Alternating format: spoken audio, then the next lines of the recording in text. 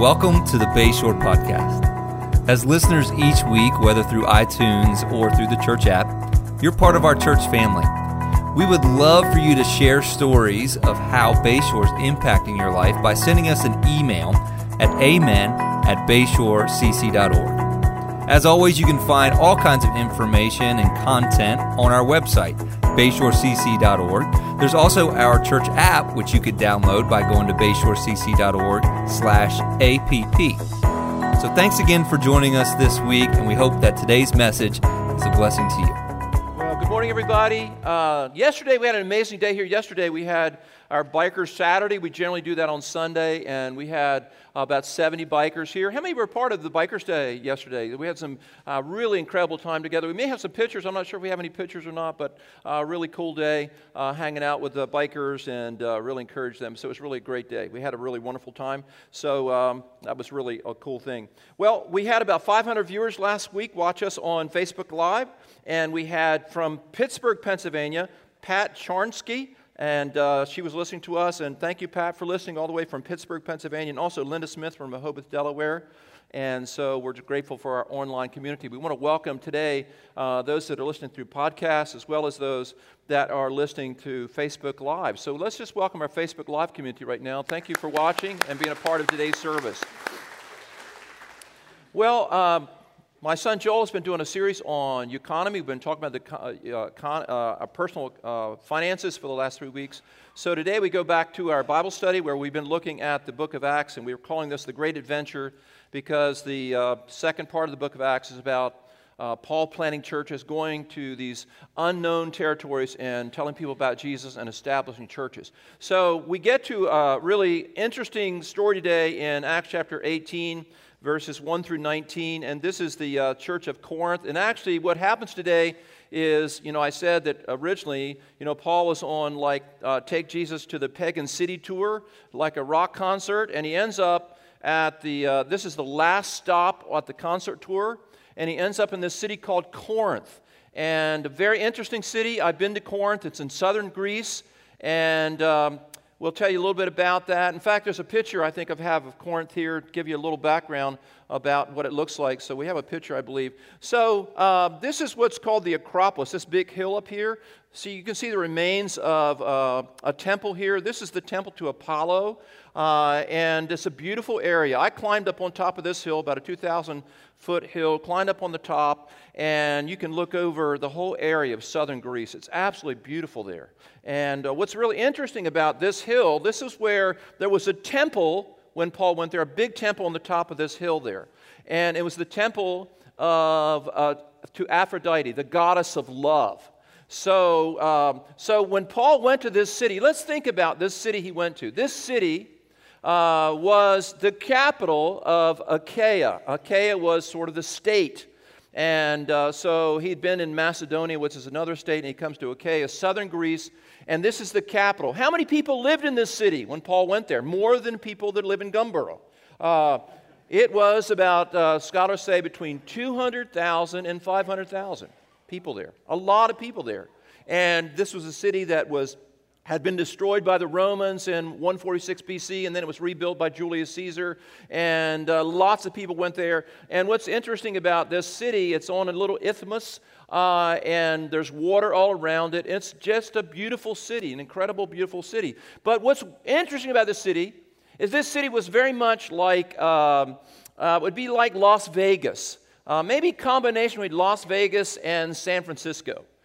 It was a wild city, Lots of strip joints, lots of gambling, lots of bars. In fact, to say in ancient Greece, when they would show they would have a play. The Greeks were great about producing plays. Whenever they would have a play in ancient Greece, and they would feature a Corinthian, somebody from Corinth in the play, the person that was featured in the play that was from Corinth was always a drunk, because people here, this was a party town. Now, why it was so promiscuous and wild, like I said, strip joints, prostitution, gambling places, casinos. This was a wild city. On top of this hill, this is called the Acropolis. Everybody say the Acropolis. the Acropolis. That's called the Acropolis, the high part of the city. There was a temple, as I mentioned, to Aphrodite. And Aphrodite was the goddess of love, or the fertility goddess. So what happened was that every evening, this temple that you can't see there now, I walked up around where the temple was, this temple had 1,000 prostitutes. They were called Vestal virgins, and they were anything but virgins, but they were called Vestal virgins. And so they would come out of the temple of Aphrodite in the evening, come down into the city, and they would ply their trades. So you got all of these people that are impacted by this promiscuity of this temple. So not only were there female prostitutes, there were male prostitutes as well. So you've got this crazy thing happen. Now, why did they do that? Well, two reasons they did that. Two reasons they had 1,000 prostitutes that came off of the hill into the city every night was, number one, it was believed that when there was sexual activity between a priestess of the temple and another person, that pleased the fertility god, and it would help it to rain so that there would be fruitful crops. The other reason was that's how they made their money. That's how they supported the temple. Tithing, they didn't do tithing, they just did temple prostitutes. So that's what they did. So that's what's going on. We're not going to do that here, by the way, but anyhow, that's something that was going on. So this is the city he goes into. Big city, 200 to 500,000 people, filled with promiscuity, filled with sexual immorality, filled with drunkenness, filled with absolutely corruptness. This is the worst city, the most evil, wicked, immoral city in all of the Roman Empire. And this is where Paul went. How many know that the gospel of Jesus goes to the places that are the darkest, because when the gospel of Jesus, the good news about Jesus, goes to the darkest places, that's where it shines the brightest. And so that's where Paul took the message. And this makes some sense when you read about 1 Corinthians, by the way. We have the church of Corinth being established by Paul, and he went to Corinth to establish his church. So it gives us a little insight into some of the things he wrote to Corinth. Let me just read a couple things to you that he said to the people of Corinth there, if I can find it. He wrote to them about, their profile, the kind of people they were. And here it is. I know I've got it here somewhere. Okay, listen to this.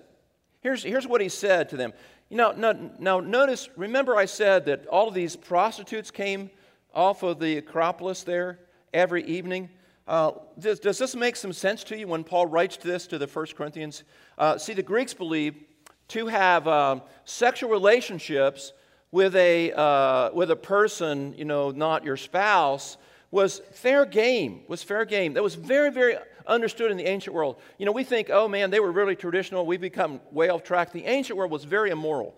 So, the Romans believed that you had your wife to produce children and you had mistresses for pleasure. That's the mindset of the world that Paul lived in. And you got all these prostitutes coming down off the hill, and here's what Paul writes to them. So think about, he writes to them because these people have become Christians and they're living in this immoral environment. How many know that our culture is a little bit immoral? How many know that? How many know that movies are getting worse than they've ever been, and you see more and more stuff? How many know that the culture has gotten kind of off track, and it's affected all of us? And here's what Paul writes to them in 1 Corinthians chapter 6, verse 13. Food for the stomach and stomach for the food, but God will destroy them both. So why did he say that? He said that because the Greeks believed that just the way you were thirsty and you needed a drink, to satisfy your thirst, sexual desires were no different. You had sexual desires like getting a drink. It's just it was neutral morally in their minds. So he writes to them, food for the stomach, but God will destroy both. The body is not meant for sexual immorality, but for the Lord, and the Lord for the body. But by his power, God raised the Lord from the dead, and he will raise us also.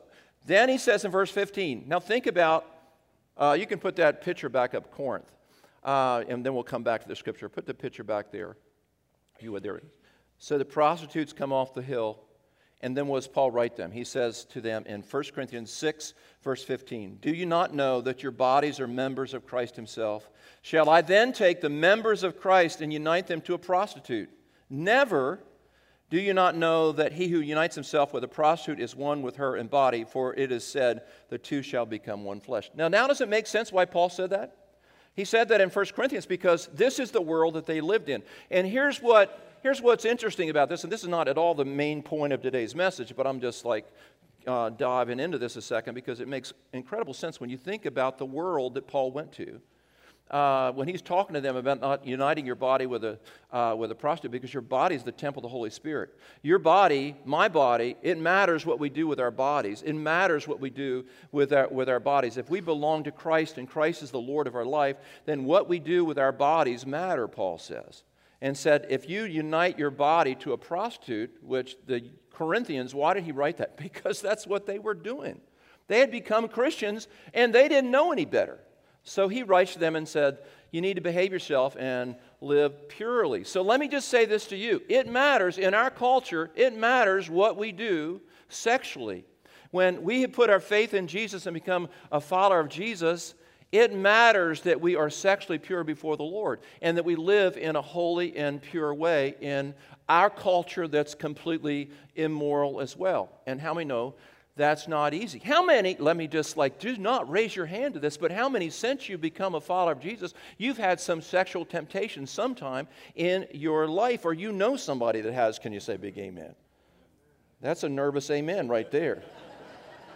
That is a seriously nervous amen. I told you guys about when Karen and I were in Pensacola, Florida. I was out with a bunch of guys playing tennis one morning, and we are we're coming back from playing tennis, and Pensacola is a beach community, and so we pulled to this intersection, and there was 4 guys in the station wagon. Remember station wagons? Those are antique minivans. Remember station wagons? So we were in a station wagon, and there was a girl in a really skimpy bikini walking right across the street in front of us. We're at the front of the red light there, and she's walking a dog. And I mean, she was the Lord had blessed her. She was a beautiful lady, and she was in a bikini. And we're all Bible college students. We're looking at the ground. We're nervous. Everybody's nervous. And it was just tense in the car. So finally I said, that's some dog, isn't it? That is some dog.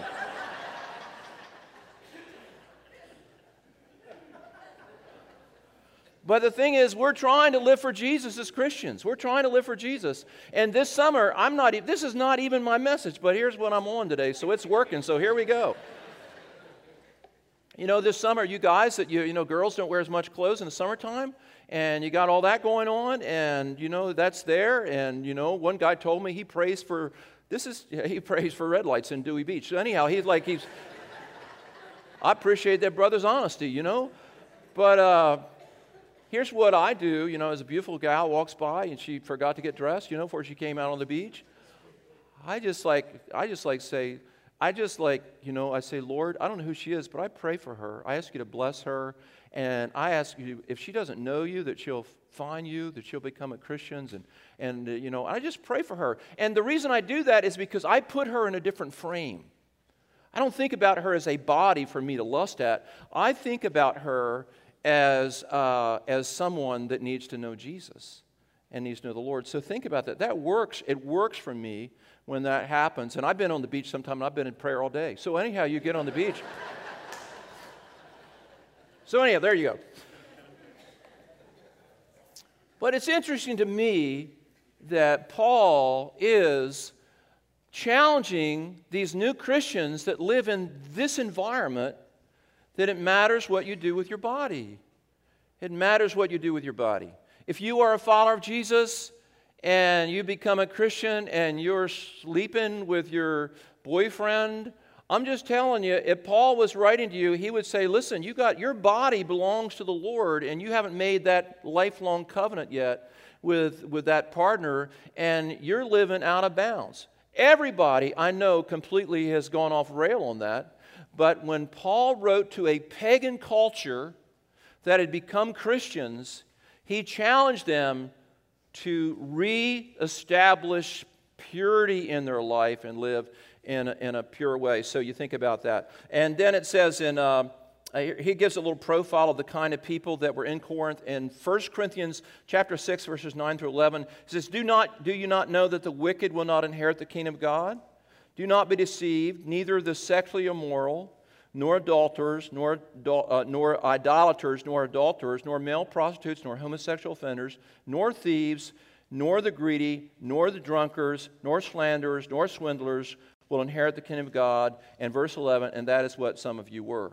Now, when I read that in 1 Corinthians 6, it's a profile of the citizens of Corinth. That's the kind of people they were, and the Lord saved them, then called them into a relationship with the Lord. So, anyhow, let's go to Acts 18. Let's read a little bit of the story, and then we'll that's the introduction, and we're just going to hit a few things this morning.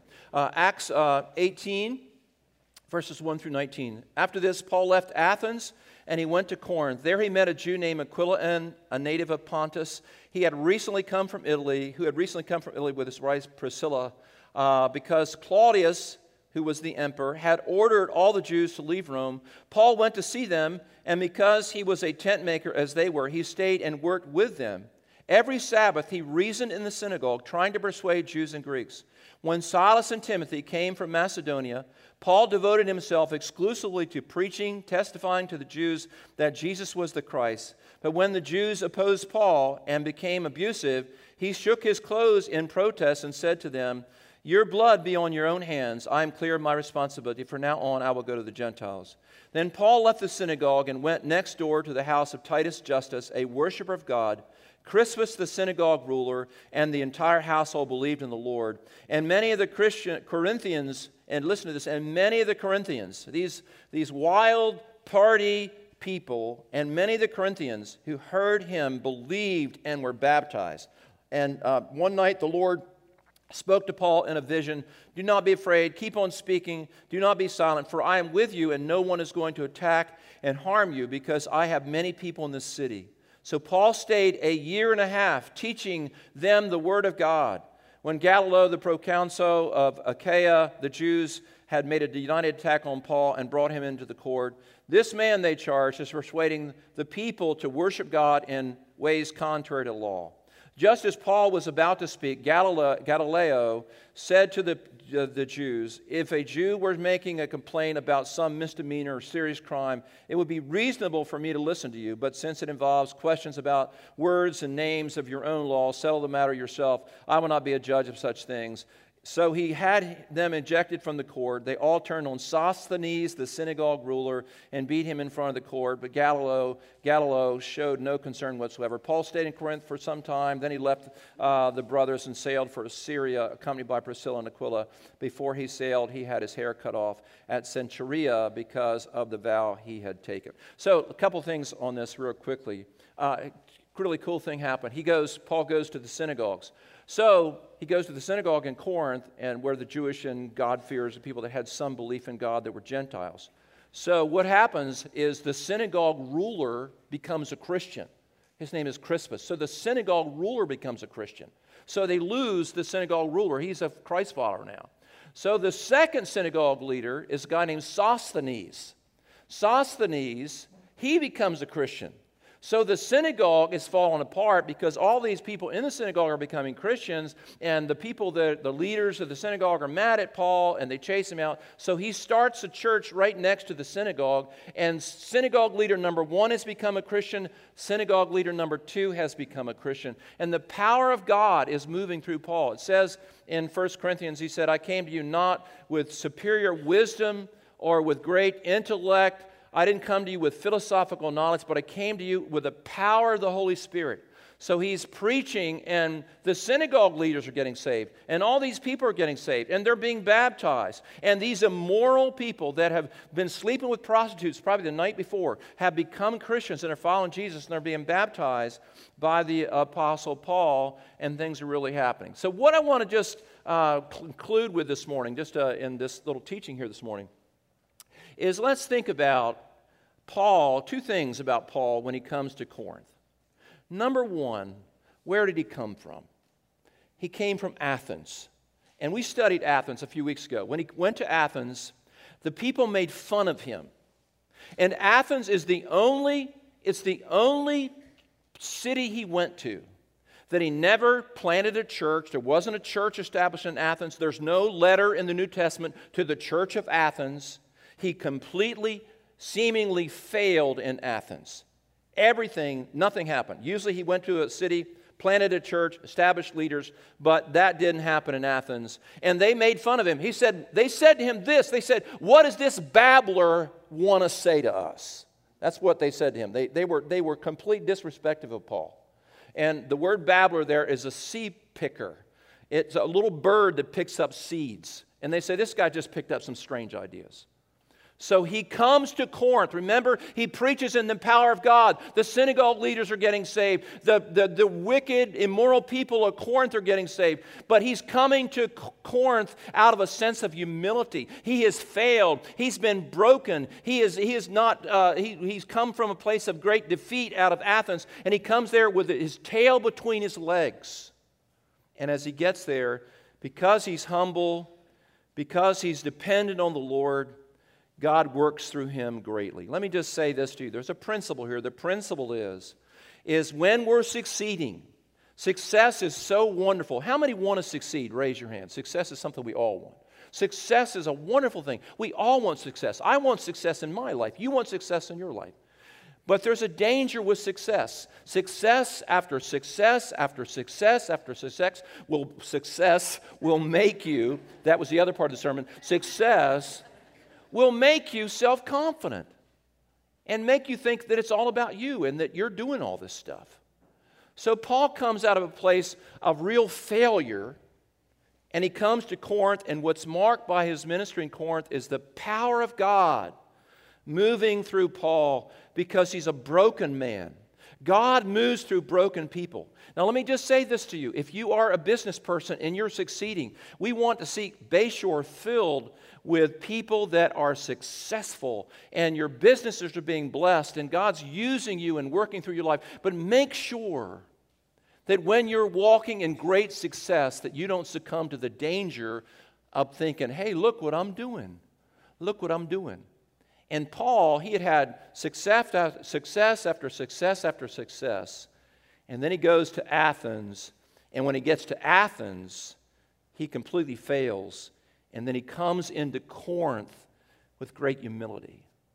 And I can tell you, in my life, in my little short ministry here at Gumboro and all that, I can tell you from my perspective what the Lord is teaching me and helping me to understand. I have had times of great success, and I've had times of great failure. And I'm here to tell you that the failures that we go through are God-given sometimes because they get our eyes back on the Lord and they begin to help us to see that God is the one who does these things. It's not a man. It's not a person. It's not a personality. It's not like slick this or slick that. It's about the power of God working in a community to change that community by the grace of God. Can you say a big amen?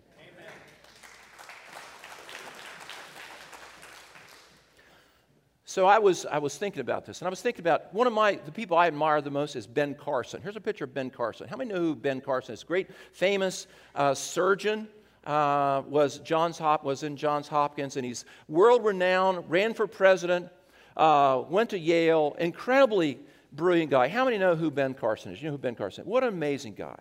He didn't, his mom couldn't read. His mom, made him and his brother, be good students and all that. But Ben Carson, I've read stories about, he's one of the best trained neurosurgeons in the world. But I have several stories where Ben Carson has been in surgery and something would go wrong. One time there was a 4-year-old girl that all of a sudden she went in cardiac arrest in the middle of surgery. And Ben Carson says, his testimony is that while he was going through that, he immediately went into prayer and asked God for wisdom and what to do with that little girl. And he talked about how the Lord gave him wisdom, how he saved that little girl. Another time, he was operating on a person in a deep brain surgery, and there was blood that they started hemorrhaging, and they were about to lose the patient. And Ben Carson is in the operating room of Johns Hopkins University, and he's praying for God to give him wisdom, and the Lord shows him right where to put the pressure on the brain to stop the bleeding and saves the person. You know what I love? I love people that are well-trained and they're brilliant, but in their heart of hearts, they're humble and they're dependent on the Lord. The Bible says this in Proverbs. It says, the horse is made ready for battle. Say it with me. The horse is made ready. The horse is made ready for battle, but victory belongs to the Lord. What does that say? That says this. It says that we get our horse ready for battle. We do our studying. We do our praying. We do our research for our business. We knock on the doors for our company. We do everything we're supposed to do. We get the horse ready for battle. But victory belongs with the Lord.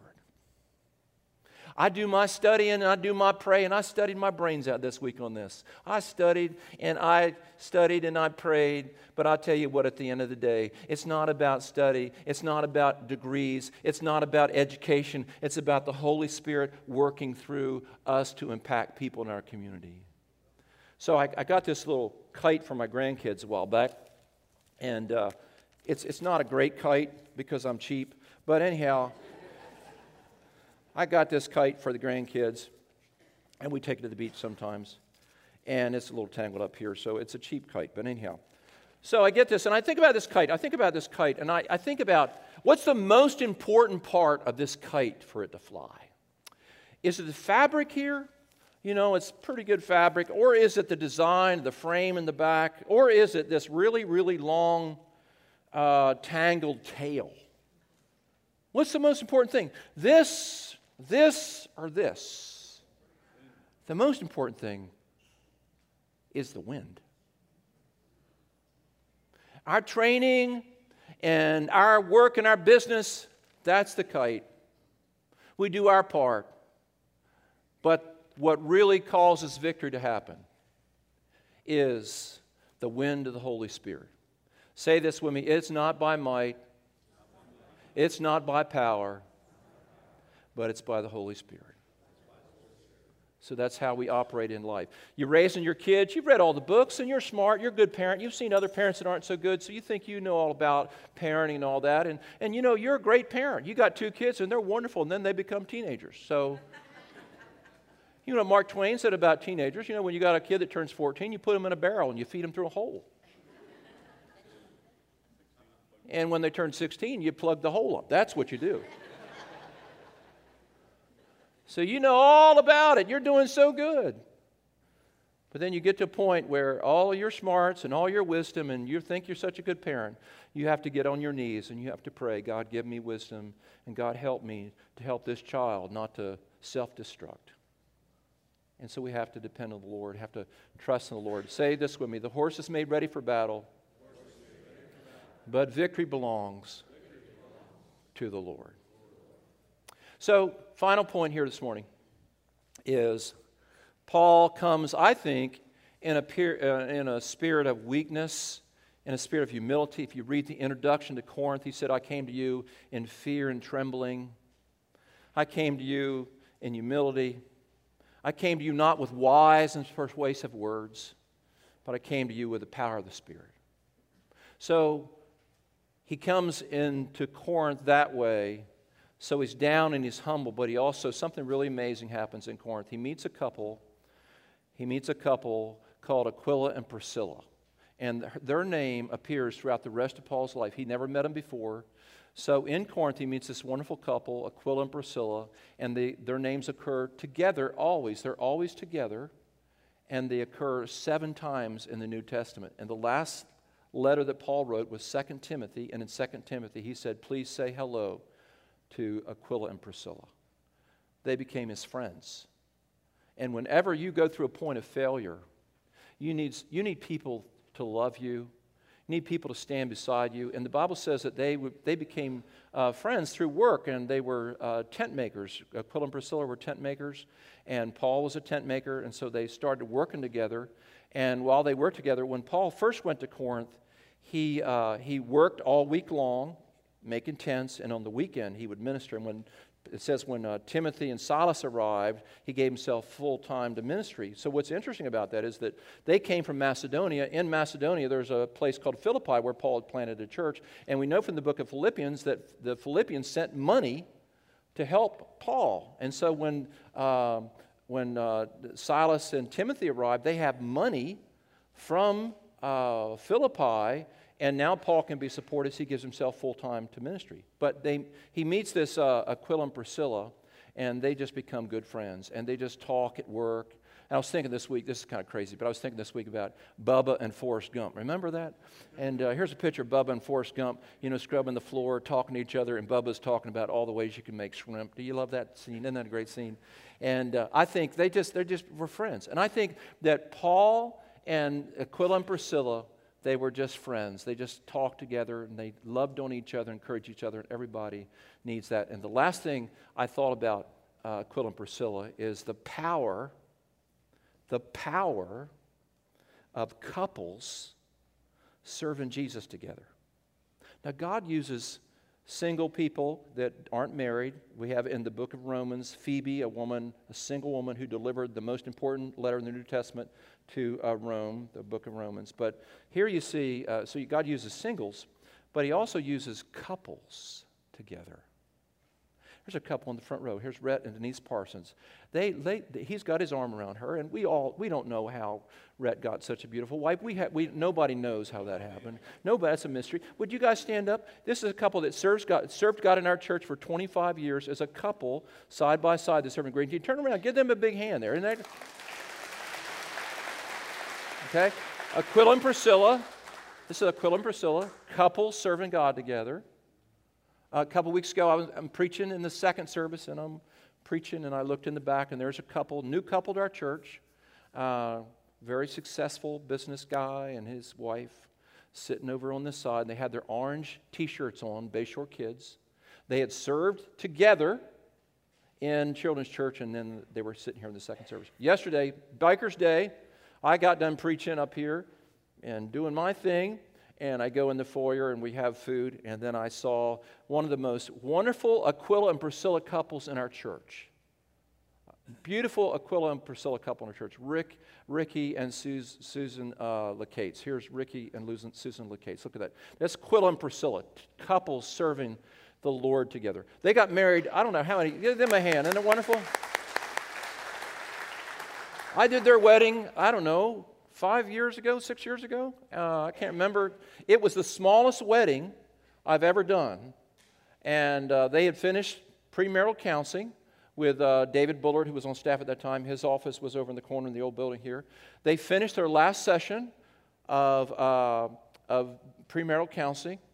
And David called me on the phone, said they're ready. I walked down the office, married him, and they went on their honeymoon. That's how they got married. Not fooling around with this. We got premarital counseling now. We're getting married. So that's a wonderful couple. Lucy and Sam are over in the children's department. This is Lucy and Sam. This is an Aquila and Priscilla couple. I served a few weeks ago, a couple months ago actually, over in the children's department. And Lucy, Sam and Lucy are served over there almost every week, and you've seen them, and they serve the Lord together. Young couple that are serving Jesus together in our church. And don't you love to see young couples that love Jesus, that are holding hands and are hugging on each other, serving Jesus together. Isn't that a good thing? Amen? Then one other couple, Bob and Brenda Oberfeld. I was going through the pantry the other day, sneaking into my office, and there was Bob and Brenda working in the pantry, and they live in Plantation Lakes, and they serve the Lord faithfully. They'll be here in the second service, sitting right over there. Aquila and Priscilla. How many want our church to be filled? Listen to this. Want our church to be filled with couples that are happily married, that are holding hands, that aren't perfect, that are faithful to each other, but serving the Lord together. Isn't that good? Isn't that good? Last thing I'd say about this, I got 2 minutes to go. They give me a little countdown, and I have certain minutes to preach, and it's at 2:15 now. I got 2:14, 2:13, and as soon as it gets out of time, there's a big sign that says "Get off the stage." So I've got to. So here's what's interesting about the story is Aquila and Priscilla One time, the first time we meet them, it's Aquila and Priscilla. Aquila's name, the man, is mentioned first. Every time after that, it's Priscilla and Aquila. So we think that probably means she was a pretty outspoken, dominant person. She was like, Priscilla, you heard her before you saw her. She was pretty strong. And so we got this strong woman, this strong man serving the Lord together. But Paul came to Corinth, and God used him. And he came in humility. And your success and my success is not simply based on our skill and our ability and our smarts, but our success is based on us submitting ourselves in humility to the Holy Spirit and allowing the Holy Spirit to work through us. Would you lift your hands to the Lord this morning and ask the Lord to work in your life? He's using you. He's got plans for you. He's not done with you. Maybe you've went through a point of failure. Maybe you've been to your Athens. Maybe you're in your Athens right now. You're at a point of failure. But that's not the end of the story. That is not the end of the story. In fact, your failure is positioning you for the Spirit of God to make you successful. So, Lord, I pray over our congregation as we go into a brand new week. We go into this week humble. We go into this week not arrogant, not confident in ourselves, but we go into this week doing our part, laying our lives before you, being diligent, but praying for the wind of the Spirit to fill our sail so that we can make a difference. We pray your blessing on this church. We pray that it be filled with many, many couples who love you and serve you in Jesus' name. And everybody said amen and amen.